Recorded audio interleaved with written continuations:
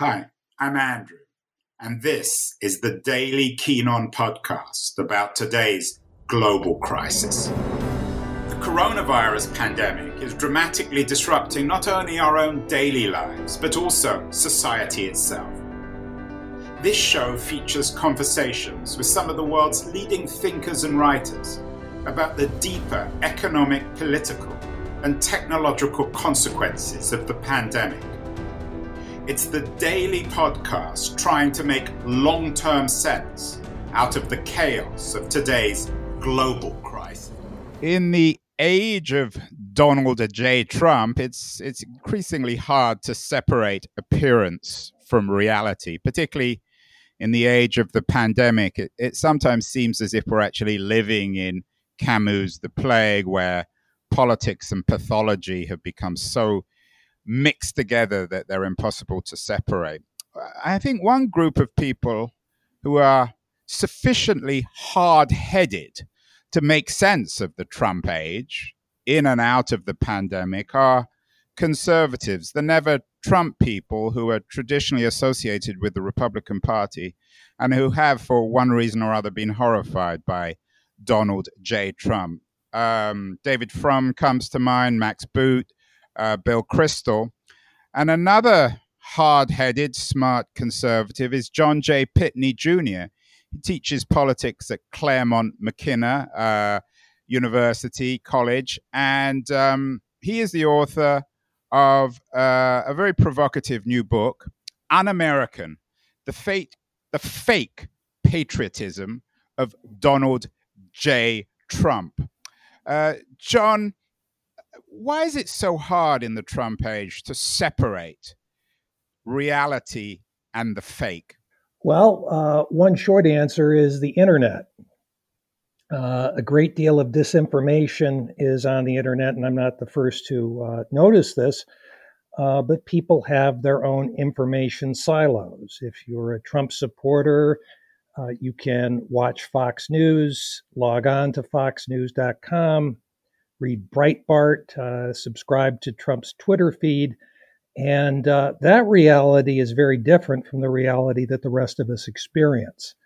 And it's something that Trump has actively encouraged, of course, with his Twitter feed, endorsing various conspiracy theories and linking to other sites. And the thing I noticed, it's very different from the attitude of the founders of this country. A famous phrase in the Declaration of Independence is, "We hold these truths to be self-evident." The founders actually believed that there was a truth that we could aspire to learn.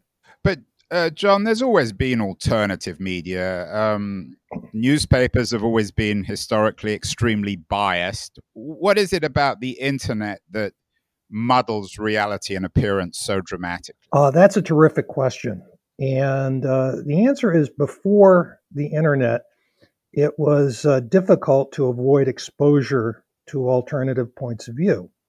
If you read your daily newspaper in print, the old-fashioned Dead Tree newspaper, you were going to encounter opinions that were different from yours. If you watched the news in the 1960s, 70s, 80s, you were going to get, again, a variety of views.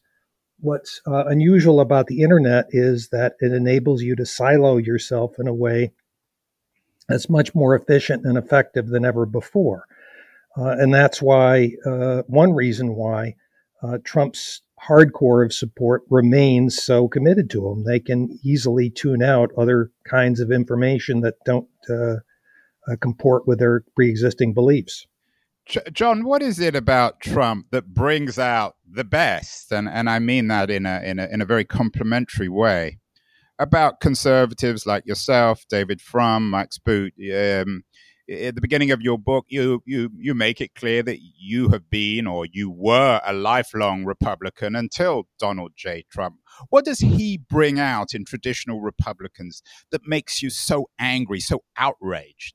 He contradicts so much of what the country stands for and what the party purported to stand for. He has explicitly said that he doesn't believe that all men are created equal. And that is a foundational belief of the United States. When it comes to Republicans, he has trashed Ronald Reagan. He's trashed the things that Ronald Reagan stood for. Take the North American Free Trade Agreement. It's not too much of a stretch to say that was Ronald Reagan's idea. In fact, it was the issue with which he started his 1980 campaign. And I remember when I was a staffer on Capitol Hill during the 1980s, I spent a lot of time arguing in various writings for the Republicans for the merits of free trade. And I felt very good about that because I thought we had a very, very solid case, and Trump throws it all away. Also, during the 1980s, we like to think of ourselves as being very realistic, hard-headed about the Soviet Union. And now we have a president who is a Vladimir Putin fanboy. And that in particular has driven a lot of former Republicans into a different political place. Let's get to the core of your book. You write about the fake patriotism of Trump. Is he just a brilliant salesman? Is he just making something up to convince people that he is in fact a patriot when, at least in your mind, he's anything but? Yes. He's a clever salesman. I think given his intellectual limitations, I'd hesitate to use the word brilliant, but he's effective. And one of the things he typically does at rallies is literally fondle the American flag, which is really enraging to people who actually respect what the flag stands for. And in addition to having worked in the Republican Party, I spent many years working on an introductory American politics textbook. And this is one of the themes. What does patriotism mean? And one of the things we argued is that patriotism isn't simply about using empty slogans. It's about things such as devotion to the principles of the country, serving other Americans. And Donald Trump is the very opposite of that. You write in your book that Trump's patriotism is of a reality show type. He is, of course, the ultimate reality show president, perhaps the first real internet president. What is it in the American psyche, or at least in 40 or 45% of American voters, that convince them that reality show patriotism is actually real patriotism? Another great question. I think a couple of things are at play here. One, with the reality show, it's something that the mass media didn't pick up on until too late, is that for years, a large segment of the American people experienced Donald Trump through a reality show. And if you didn't know anything else about him, it might have seemed very convincing that he was an effective and decisive business leader. In fact, the actual makers of the reality show later acknowledged that that portrayal was largely fictional. As to the source of his appeal, a lot of it is negative. It's not so much that they like some kind of broad principle, but rather he directs their animosity toward visible enemies. Whether it's China in recent days, or Hillary Clinton, or Barack Obama, he's able to energize the reaction of them or us. And that accounts for a large portion of his continued popularity among a large segment of the population. John, you're a professor at Claremont McKenna College, as I said earlier, a very fine college. You're used to giving students grades, A, B, C's, D's perhaps even. Does the American people get a D in the age of Donald J. Trump? Some do. I wouldn't necessarily apply that grade to the entire country, but you have to say a lot of people aren't paying the kind of attention they need to pay. Now, part of that is, to put it bluntly, laziness on the part of some voters. Some of it is a failure of civic education. One of the points I make in the book is his disrespect and disregard for the U.S. Constitution. And a shocking number of Americans have no knowledge of the Constitution. A large number of Americans, for example, can't identify the three branches of government. And so When he attacks the Constitution, literally, many Americans aren't aware really of what he's doing. That's a huge problem. In the age of the pandemic, as I said in the introduction, it seems as if we've sort of fallen into a Camus-like world where the pathological plague and the political plague have been mixed up. You wrote your book before the coronavirus crisis, but you end quite presciently. You say at the end of the book, we have learned that tradition, and this is, of course, in terms of warning about the dangers of the Trump age, we have learned that traditions and norms are like internal organs. We only appreciate them when they stop working. In the age of the pandemic, is there this weird confluence of medical and political pathology? Yes, very much so. In the past, when we had crises, whether they be pandemics or natural disasters, we had presidents who at least did not appeal to our worst instincts, at least in the early stages. Even in the 1918 pandemic, where Woodrow Wilson was shamefully quiescent. He said almost nothing about it. In fact, there's some evidence he even got the Spanish flu. But he didn't go out making statements blaming other people, attacking the other party for spreading the Spanish flu. He just didn't do that, even on his worst days. What makes Trump unusual and such a departure from norms is his casual effort to politicize this crisis, saying that Democrats want it to get worse just for the sake of making him look bad. We've never been in a situation like this, and where it leads, I don't know, but we're certainly not in a good place now. Well, if you don't know, John, I don't know who does. I'm going to force you to make some predictions. Obviously, it's impossible to predict the future, but get a sense of where we're going. How disastrous do you think a pandemic Trump has had? He's been, ever since he started running for president, he's been written off by all pundits, both on the left and the right. I've lost count of the number of pieces I've read in the last couple of months, writing him off, saying now he's in free fall, now he's not going to recover. What do you make of his treatment of the crisis? Can he recover from this? I wouldn't rule it out. Number one, it's possible that the economy might be in some kind of recovery by the fall. I certainly hope so. It's possible that the pandemic might abate to a certain degree, that we won't be having as many new cases or the same number of deaths in the fall. If that's the case, he will obviously take credit. He's already, in a bizarre way, resetting expectations by saying, well, if I hadn't acted, millions of people would have died. That's nonsense, but a lot of people believe it because of the information silos. Another reason not to count him out is that the Democratic candidate isn't necessarily the strongest. Joe Biden is an elderly man. He's been making mistakes for a long time in politics. And before this book, my previous book was one about the 1988 election, in which Biden was a candidate and had to withdraw, among other reasons, for plagiarizing a speech from Neil Kinnock. So you could argue Democrats haven't necessarily put up the ideal candidate, and Trump is going to exploit every potential weakness that Biden has, not to mention inventing some.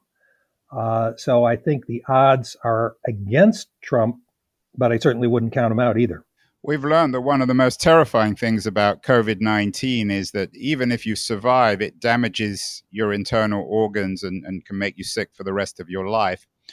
How long-term, in your mind, is the damage to American democracy that's been created by Donald J. Trump? Is this a 4-year nightmare that will wake up with maybe a President Biden and we'll just kind of forget it and say, well, that was 4 years of craziness, but now we're back to normalcy? Or in your mind, has he done long-term structural damage to the American Republic and to American democracy? I'm afraid he's done long-term damage, and it goes in many different directions. Our international standing, I think, has suffered a permanent hit because people around the world will always remember us as the country that chose Donald Trump. That's not a good reputation to have. The economic damage is enormous. The coronavirus, of course, has led to a massive expansion of the deficit and the debt, but those were going up already because of a truly irresponsible tax bill. It cut taxes mostly for the wealthy without corresponding spending cuts. And we're going to be literally paying the price for that for years to come. In terms of our democratic norms, politicians have learned all the things you can get away with that people just assumed before Trump, people in public life just didn't do. He's done them. And unfortunately, we're going to see his kind of politics again. So I think we can start to recover next year, but it's going to be a long road to political health. How lonely is it, John, as a conservative these days? I know you have a small group of intellectuals who, as I suggested earlier, have been very effective in critiquing Trump. I'm not sure whether you have, though, a political constituency. You begin your book explaining why you won't vote for Trump. Might you become a Democrat? Are people like Fromm, Boot, Kristol, and yourself perhaps representative of a new kind of moderate group within the Democratic Party? It's possible. I'm a registered independent, or in California jargon, no party preference. I expect to stay there. As a conservative, I have misgivings about some of the stands of leading Democrats. Certainly, those differences are trivial compared with concerns about Trump. But I wouldn't feel totally comfortable in the Democratic Party. So, like other fellow never Trumpers, I'm politically homeless right now. There really isn't a place in which we're truly comfortable. And it's a relatively small island that we're on. On the one hand, most Republicans seem to be sticking with Trump. On the other hand, Democrats are happy to make common cause with the never Trumpers, but both sides recognize that there are political differences that remain. So we take comfort in Ibsen's aptly titled Enemy of the People, the final line of which is, the strongest man is he who stands most alone. John, we've had a number of political thinkers from around the world who have written about the broader crisis of democracy, from Ecet Temelkuran, the Turkish columnist who's a refugee in Croatia, to Solly Özel, to a number of thinkers in Asia. To what extent is the crisis of Trump's America a crisis of global democracy, from Erdogan in Turkey to Bolsonaro in Brazil to Duterte in Philippines? We actually also had Maria Ressa on the show last year. Well, I'm not a comparativist, so I speak tentatively. I know people in my department who are much better qualified to speak of such things than I am, but I do notice that Trump himself has noticed similarities with these other leaders. He's spoken very highly of Duterte. At one time, he justified him by saying he has very high approval ratings. Same with Bolsonaro. And when he says that he regards these people almost as twins, that's a very disturbing sign of something going on much more broadly. And another area where I've done research is autism and vaccine hesitancy. We see that in other countries throughout the world as well, often associated with right-wing parties. So while the problem in the United States is particularly prominent and severe, it's part of a global phenomenon, a very disturbing one at that. Finally, John, I need a short reading list from you on books that might help people make sense of the weirdness, this confusion of appearance and reality in contemporary politics. As I said earlier, your book, Un-American, The Fake Patriotism of Donald J. Trump is a good beginning. But what other books might people read as they're still stuck inside during the pandemic? Well, for a broad global view, there's a wonderful book titled How Democracies Die by Stephen Levitsky and Daniel Ziblatt, which deals with the decline of democracy in other countries and ties it to the Trump phenomenon. Very disturbing book, very profound book. For lighter reading, another by a fellow Never Trumper, Rick Wilson, titled appropriately, Everything Trump Touches Dies, which is something that he has frequently recorded on Twitter. And of course, David Frum, whom you mentioned, has a wonderful book titled Trumpocracy. I actually slightly overlapped with David Frum. He was an undergraduate at Yale while I was a graduate student. Didn't really know him well, and little did I know where we would both end up. You've been listening to Keen On, hosted by me, Andrew Keen. Make sure to join us the rest of this season as we explore how to fix capitalism. Make sure to visit us at lithub.com, where you can subscribe to the show in iTunes, Stitcher, Spotify, or wherever you listen to your podcasts. While you're at it, if you enjoyed what you heard, we'd appreciate a rating on iTunes.